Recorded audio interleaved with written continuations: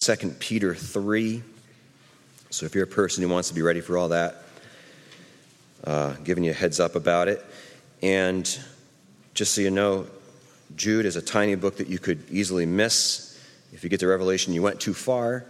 And then 2 Peter is only a few pages back toward the front of the Bible from the book of Jude, just to get your bearings on that. So welcome everyone here, and welcome to those listening in online. Thank you for that. Let's pray. Lord, you are our help from ages past. And one of these passages reminds us that time to you is very different from time to us, and that's a theme today.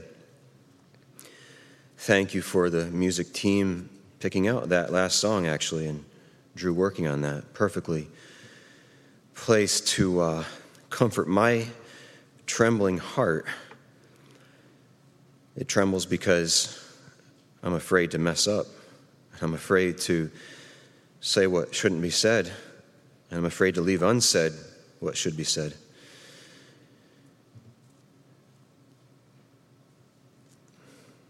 Lord, we think in this moment about the fact that our senior pastor has been gone for a few weeks now, and we pray for him and his family, praying a prayer of thanks that he can have this time of recovery and strengthening and encouragement. And it appears to me that that has gone on, and thank you, Lord, that you have delivered in that way. But we do anticipate him coming back so that people like me don't have to do this, and look forward to his insights and his leading when he returns. Bless the Banks family today and each day ahead. Lord, we think also of other pastors in the area who are laboring to speak the truth to their congregation, and we pray for those within hearing of those words that are true would be heard and responded to, and lives would change. And that word would not stay in the minds of the people listening, but the people listening would go out and be different and be soldiers for your heavenly kingdom. Unique soldiers who give hope to a world that is really chaotic right now and maybe is ripening for a great harvest. And so let it be that the songs already today, the prayers in people's hearts, the scripture reading by Cheryl, all these things would be prodding our hearts to go ahead and faithfully walk in front of our families, and in front of our neighbors, and in front of our coworkers, in our interactions online, whatever it might be. We'd bring hope. And today, Lord, I pray that I would be clear and that you would make up the difference where I likely will fall short. We pray in Jesus' name. Amen. There are some people traveling today, so I want to acknowledge that, sometimes people pass on to us elders, hey, I won't be here for this or that reason, and that's not necessary, but it is nice to hear from people. So I am aware of some people traveling, and we do want good and blessed times for them as well. So looking at Jude, it was really nice how Drew and Jeremy gave me this passage. They got to pick the parts they wanted. Not really. They did segment it well. But 14 and 19 is pretty rough. So check this out with me. It says, it was also about these, and I emphasize these, it was also about these that Enoch, the seventh from Adam, prophesied, saying, behold, the Lord comes with 10,000s of his holy ones to execute judgment on all and to convict all the ungodly of all their deeds of ungodliness that they have committed in such an ungodly way, and of all the harsh things that ungodly sinners have spoken against him. These are grumblers, malcontents, following their own sinful desires. They are loud-mouthed boasters showing favoritism to gain advantage. But you must remember, beloved, the predictions of the apostles of our Lord Jesus Christ. They said to you, in the last time there will be scoffers following their own ungodly passions. It is these who cause divisions, worldly people, devoid of the Spirit. All right, so those are the handful of verses that are before us today. In verse 18, time is mentioned. It says, in the last time. And I want us to talk about time for just a little bit here to start this message. And I guess I want to say this, that out there in the world, or amongst those who are ungodly, or in other words, those who are not believers, they're going to segment time in a way that is different from the way you and I would segment time. So, for example, they might use things like, this was the Stone Age, this was the Bronze Age, this is the Victorian era, okay, whatever they might use. But for you and me, as Bible-believing followers of Christ, the way we think about time is going to be different. See, you and I, even in like our preaching, in our lessons, in our conversations, we'd be talking about time as in, well, God intervened in this way in our time. That's how we divide up time as Christians, right? So, for example, there was chaos, and then God said, let there be light, right? That's a way of thinking about that. God intervened, and then, in the days of creation, literally, God created the sun and the moon to mark the days and the seasons and so forth, right? So God intervened and established time. God put people there, Adam and Eve, and so forth. And then if you think about the Bible storyline, there's these interventions that are the big markers, right? So the fall would be one, clearly. Another one would be God choosing the family of Abraham to be the family where he would display his kindness, his grace, his mercy, and then that family would be the one through which the Messiah would be born. So there's just some examples how we would mark time. But obviously, the most significant way you and I, believers, would mark time is when Jesus was born, right? Now, what's funny about that one is such an obvious and amazing and glorious moment. What's funny about it is, clearly you and I would use that to mark time, but even the ungodly use that to mark time, don't they? They sure do, right? So things that happened before Jesus was born, we count time going backward. Well, this happened in 500 BC, 500 years before Christ entered our world in flesh, right? That's the way it goes. So, but anyway, we as Christians, we think about the interventions of God as the markers that really matter. And then, so what time are we in? Well, we're actually in the last time. We're actually right there. We're in the time that Jude is talking about. And what is that time? Well, that is the time that Jesus, he died, but didn't stay dead. There was an empty tomb, and he appeared to individuals and then groups, and then a big group, 500 at one time, and then ascended into the heavens, and then left us alone, right? No, he didn't leave us alone. He left us with the gift of the Holy Spirit to comfort us, to guide us into truth, and then we who believe in him are shaped into people who are supposed to more and more and more resemble Jesus himself, right, as time goes on, being sanctified. We're in that time. The church age. The Holy Spirit is working, and that's the time that we're in. Now, what's tough about this time is that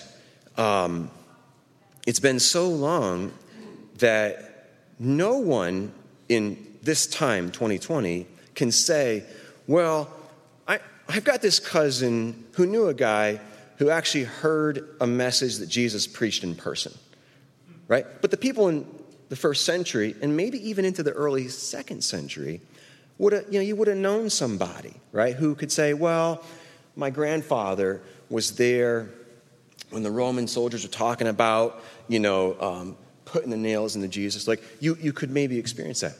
So, in a way, we're at a disadvantage. But in another way, I want you to think about this. We had this wonderful advantage that it's been more than 1,900 years in this last time, right?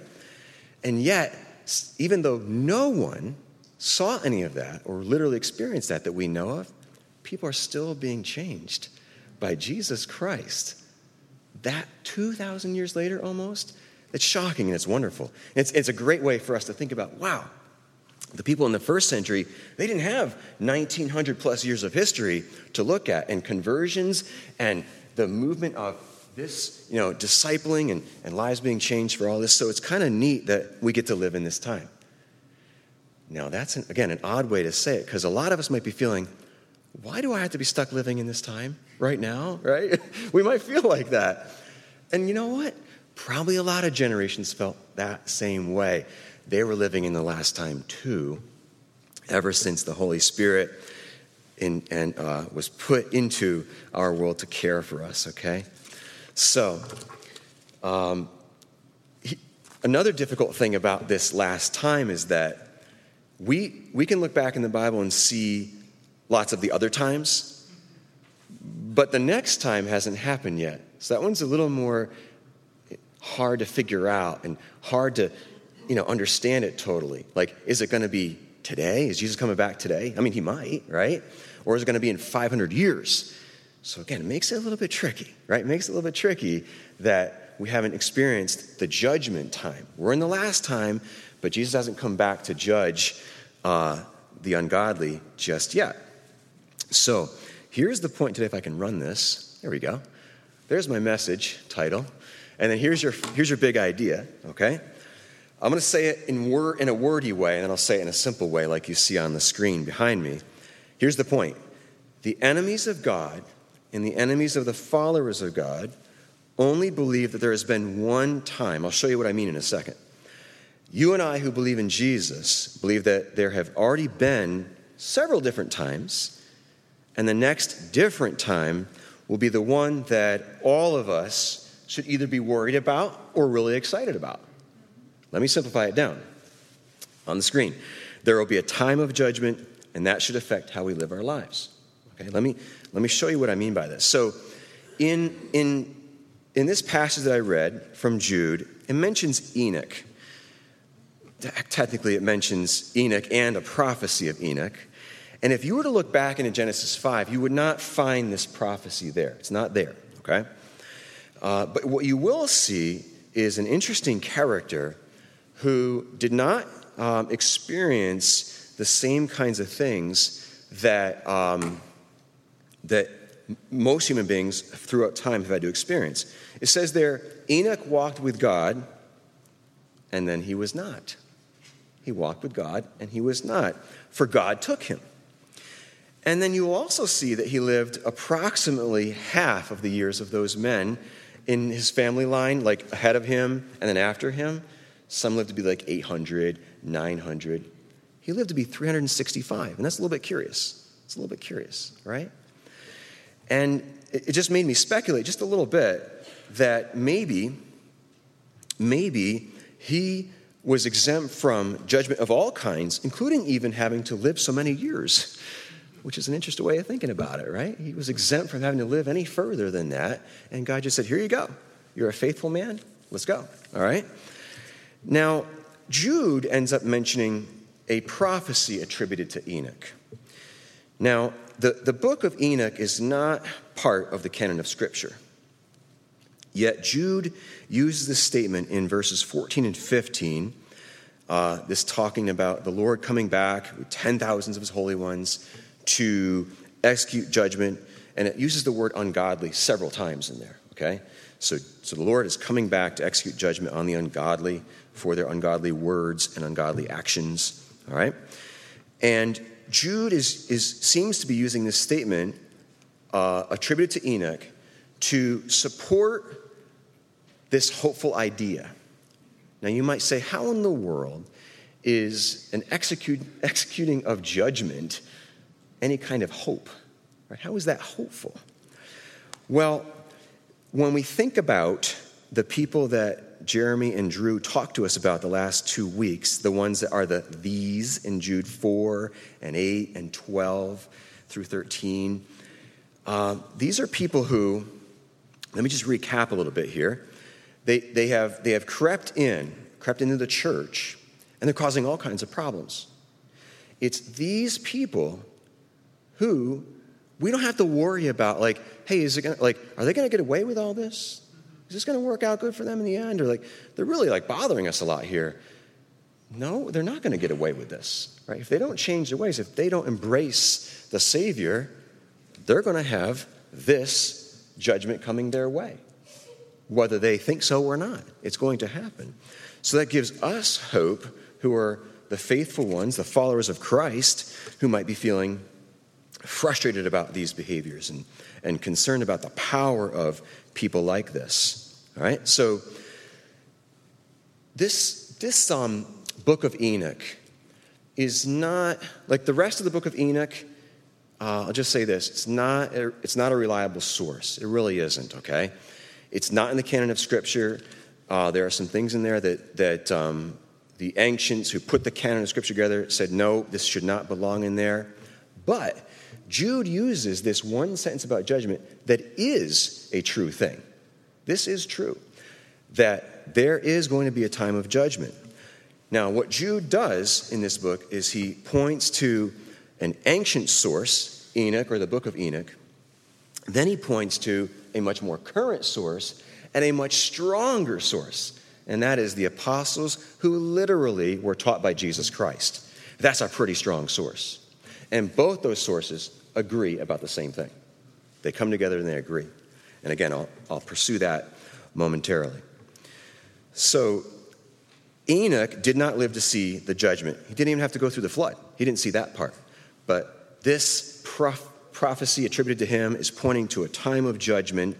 And then, for example, Peter talked about judgments to come, and he would have known even better than someone like Enoch about such a thing.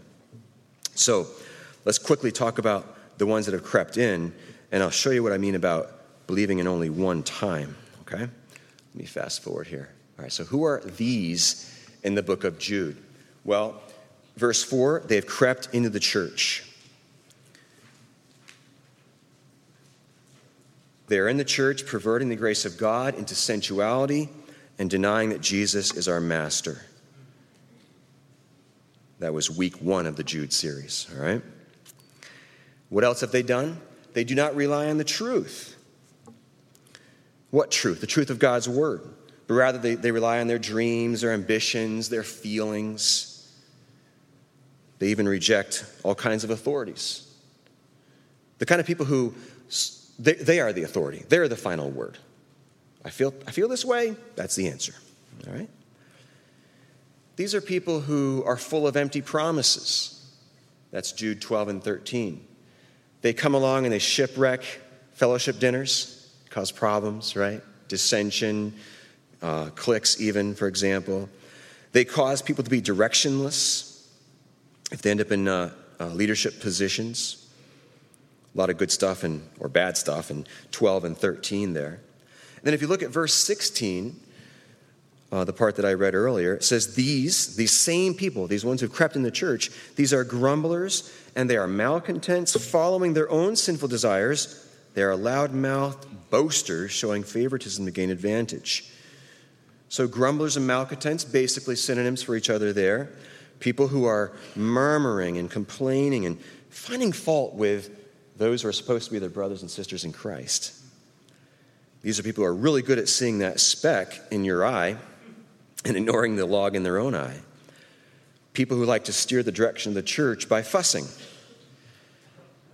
The cliche about the squeaky wheel getting the grease, right? They crave the grease. They crave the grease. And what is the grease? It's the pastor's attention. It's the elder's attention to whatever is the particular issue that is important to these ones who are complaining and grumbling and being discontented. In a way, it's they're these attributes that they're kind of a package deal. Okay? It's a package of manifestations of behaviors that are troubling and cause all kinds of problems within a church setting, within a church family. And it's like denying God's goodness when people in the church behave this way. how can I say it denies the goodness of God? Well, this person complaining is perhaps feeling like praying about it isn't enough, right? Having a good, decent conversation, asking good questions isn't enough, right? They've got to stir things up in another way, taking another approach than a biblical approach to working out concerns they might have. If God wanted this person's ideas to go into effect, guess what? Wouldn't need to fuss and complain and murmur and carry on. Wouldn't need to do it. Those things would happen. They would. All right? Now, that's not to say that the flock doesn't have an input. No, please give input. And in any church, that's vital. That's not the point here. But the point is, grumbling to exert one's will, that's clearly not the way to go. Okay, clearly not the way to go. And it might expose a person as not really being in the family if the grumbling, complaining continues when addressed. Okay? And then it talks about loudmouth boasters. Another way of thinking about that would be someone who uses great swelling words. Well, what are they doing? They're getting the attention for themselves. They're wanting the spotlight to be on themselves and not on Christ, not on the mission of the church, turning themselves into heroes. And for some reason, at times, people like this end up with a following for one reason or another. So what happens in a church in which grumblers and complainers use murmuring to sabotage the direction of the church? What happens when people in a church create cliques to become power groups? What happens when boasting and pride-filled people gain advantages in a fellowship? Well, Jude 19, skipping down there for just a moment, says, they said to you, in the last time there will be scoffers. Verse 18 says that, following their own ungodly passions, right? All these things we're talking about are ungodly passions, wanting their way, creeping into the church, following their senses, etc. Then it says in verse 19, it is these who cause divisions, worldly people, devoid of the Spirit. And so, in a church in which people have crept in who have other desires outside of what Christ wants, outside of what the bride of Christ is attempting to do in ministry, you're going to have division, as it says here in verse 19. It also indicates here that there's an absence or a lacking of the Spirit. And I was trying to think about what that might feel like. And one of the things I thought about would be, this would be a place in which we might feel hesitant to be honest with each other about the kind of things we need to be honest with each other about, because we're not sure who we can trust. In a healthy church, I should be able to say, hey, I really sinned here. I did this with my words or my actions, and I as my friend, my fellow worshiper, as my brother or sister in Christ, can you pray for me? Can you walk with me through this? Okay? But in a church where the Spirit is absent and there's division, there's going to be a great reluctance to do that. And let me tell you, everybody in this room could probably say what I just said. Hey, I sinned this way even this morning, right? Last week. I need help. I need you to pray for me. Would you read the Bible with me? Would you explain this to me? Can we talk together about how you have navigated this in your life, right? That's a healthy sounding church. That's an effective sounding church. So a church that has these people who have crept in, who are ambitious for their own gain, who are filled with pride and boasting, I'm suspecting that a church like that is not going to be able to have people who are honest with each other about the struggles, the sins, the ups and downs of life that we all have. So division is going to be the result. Disunity is going to be the result of this creeping into the church. And so Jude tells us back in verse 3, if you'd look with me there, says, Beloved, although I was very eager to write to you about our common salvation, I found it necessary to write appealing to you to contend for the faith that was once for all delivered to the saints. So he wanted to give a positive letter, right? A positive message. And honestly, I would probably like to do that too. That feels a little bit better. But that's not what this is. It's not what this is right now. And it's not what Jude ended up having to do, as way back in the very first century, there were already people trying to, either on purpose or accidentally, corrupt the body of Christ. And so, what time was he writing about? It was our time. Just 1900 plus years ago was that time. All right, now turn with me to 2 Peter. It's like 7 pages in your Bible, depending how big your Bible is. 2 Peter chapter 3.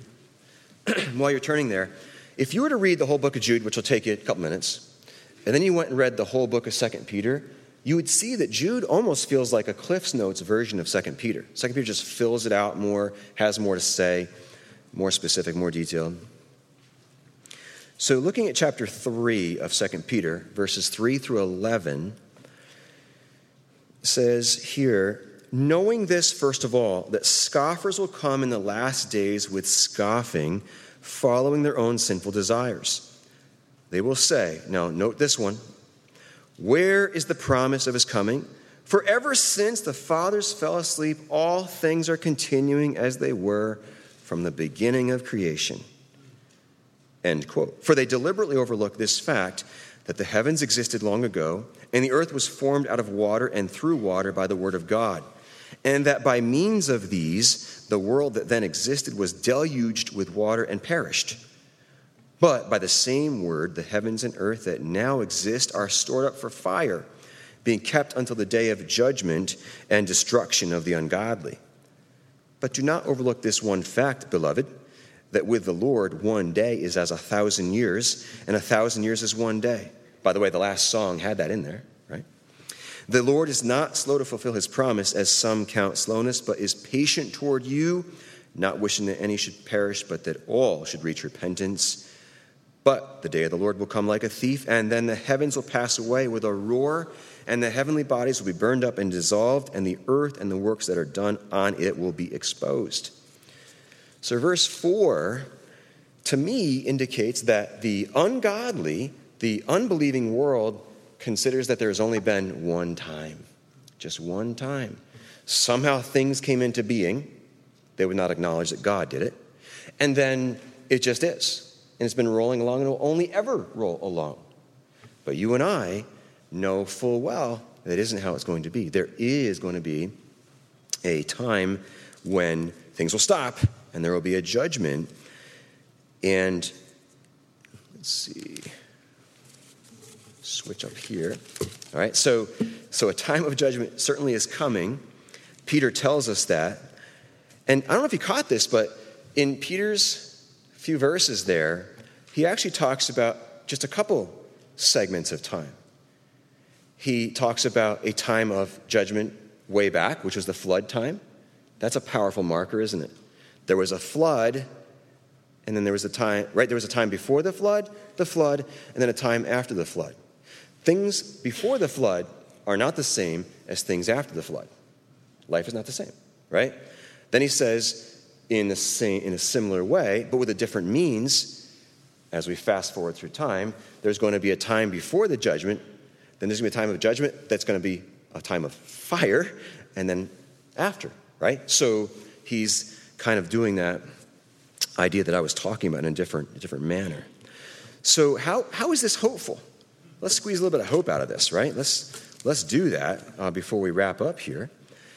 Well, one of the great things about it is we are told by Jude and also by Peter exactly how it's going to look in our time.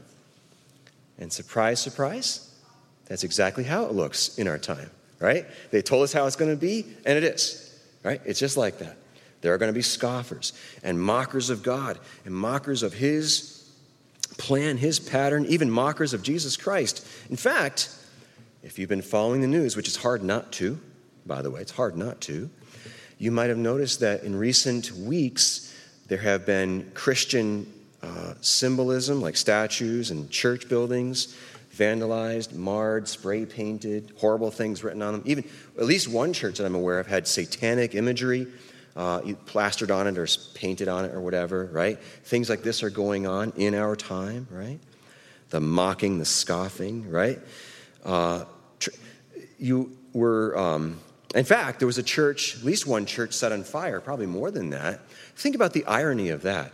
Someone is either so hateful toward things of God or toward Christianity that they would set things on fire, yet fire is the instrument that down the road is going to be the kind of judgment that will be coming to those who don't repent. And so if we have the book of Enoch, which is a lesser source from long ago that says the judgment is coming, but then we have a greater source, even closer to Jude, saying there's going to be a time of judgment coming. Well, isn't that comforting? Isn't that reassuring? Isn't that filling us with hope? I would say yes, right? Jesus himself talked about a coming time of judgment. And so we can trust that this is true. Even though it feels like the scoffers are winning some battles right now, which again, it can feel like that when you watch the news, they are not ultimately going to win. And then even inside the church, right? So that's outside, right? Like the enemies of God, the clear enemies of God. Inside the church, we've seen some troubling things. Right over here. Right over here is your dad. And the drum set, too. That was time for me to take a drink. That's what that was about. Thanks, Ellis. Good timing. Good. It was very helpful. Hey, even inside the church, we've seen some big names who've renounced the faith, right? It was like probably about a year ago that Joshua Harris said, I'm no longer a Christian, no longer following Christ, right? In the last month or so, someone in a decent-sized Christian band said, I'm out. People on social media have done that. So we're seeing some of that going on. Can be discouraging. And then honestly, even in our church family a couple of years ago, there were some trials and some folks departed who didn't want to associate with us anymore. Those things feel hard because they are, right? Those are difficult. Those are troubling, no question about it. And actually, even now, we're going through a trial, aren't we? I think we are. Seems like every other day, stuff comes to us, leaders, the board of directors, and we're like, well, how are we going to sort this next thing out? Right? How are we going to sort through like mandates and decisions that come that we didn't ask for? We're not asking for these things, right? And we want to care for all the people, right? No matter how they might feel about attendance or protection or, whatever it might be, it's a tricky thing, right? And one of the dangers could be that Christians in a church could let those things be a distraction and maybe even cause us to not like each other or even turn on each other. That would be so troubling and so damaging, right? We certainly don't want disputing like that. Even in my own extended family, there have been times of like some intense conversations about how is the right way to proceed. And that's among believers. So it's tough, right? It's a tough time. So what are we going to do? We're going to remember what the apostles told us was going to happen. So Jude 18 says, they said to you, the apostles, in the last time there will be scoffers following their own ungodly passions. That's so helpful, right? It's going to be tough. There are going to be challenges. People in the church are going to be a problem for us at times. So obviously people outside the church are going to be a problem for us as well, right? You're going to have both. And so let's take heart. If it's been predicted, it can't be chaos. Does that make sense? If it's been predicted, none of this is actually chaos in the Lord's eyes. He saw it coming. He told us through his apostles that it would be coming our way. So it actually isn't chaos, even though we might feel that anxiety and that frustration that I have felt, I'll be honest. But it is not chaos in his eyes. He is the King of Kings. He is the light of the world. He has this, 2020, 2021, whatever is to come, he has this. And he lovingly alerted us to these truths so that when the enemies of Jesus would creep into the church to cause problems, we wouldn't have to feel powerless. We wouldn't have to feel alone. We'd have tools. And one of those tools is remembering. Remember. Now, the rest of the book of Jude that Drew is going to wrap up for us has even more hopeful stuff in there. So you got to come back. Now, you could read ahead. You could do that, but then you might be considered a teacher's pet and kind of a nerd, if you do that. But it's okay if you do. It's okay. Sorry. Anyway, what else can we do? Okay, what else can we do? Since we know that there will be a time of judgment, and that should affect how we live our lives, how should we live? Well, let's live at peace amidst the attempts of scoffers to discourage us. I was thinking about that idea in the last couple of days after I had this message ready way back on Monday and Tuesday, and then 3 hours ago I got really nervous and wanted to change everything. So I was thinking a lot about it, and I was like, remember, the scoffers who mock God, theirs is the irrational point of view. Ours is the rational one. Ours is the one that makes sense. Theirs is not the rational one. So you don't have to feel all like defensive and nervous, like, they all have these questions and they're attacking me. Well, no, they should be defending themselves, not us. We have the truth, right? And so we can live at peace amidst all this. We can defend the faith by presenting evidence if you feel the need to do so. You can do that. You could talk about the times. Well, there was a time of creation. There was the fall. There was the promise of Messiah way back in Genesis 3. There was a flood. And then there was a family through whom the Messiah would come. And then he came. And he died on the cross for you, you scoffer. He died for you, right? You could do that. You could take someone through the storyline of Scripture. And you could do it even better if you believe it, unlike those who creep into the church who don't believe that. What else can we do? We can gather together to encourage each other, which we're doing here, and online folks are doing that as well. Thank you. We leaders are going to soon be discussing ways to encourage you to meet in like smaller segments outside of the church on beyond Sunday morning. Maybe call somebody. Say, hey, can we read this book of the Bible together? We'll talk like twice a week or something, and we'll just read together. Like things like that we want to encourage you to do to try to keep the cohesion, keep the strength of groups as far as like getting your hearts bound together, not only during the Sunday morning, especially until we can figure out what's the best way to manage all the things that are mandated and so forth from the government. What else can we do? We can gauge whether we are grumbling or we are building up the body of Christ. Which are we doing? Are we criticizing or are we lifting up? We can care more about the relationships we have with each other than about being right in an argument. And I have failed there in recent days, I have to say. I've definitely failed there.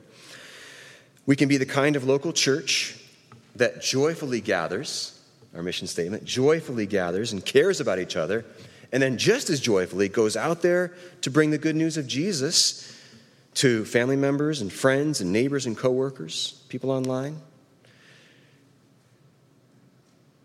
Again, I'll admit sin in front of you here. I have spent far more time talking about masks and guidelines and policies than about Jesus in the recent months. I admit to that. And you spend way more time confessing about Jesus, right? Talking about Jesus in those conversations. So it is good news that there's a time of judgment. It's good news because right will be shown and displayed, the rightness of Jesus Christ and those who believe in him, the full glory of that, and the judgment of the ungodly is going to happen.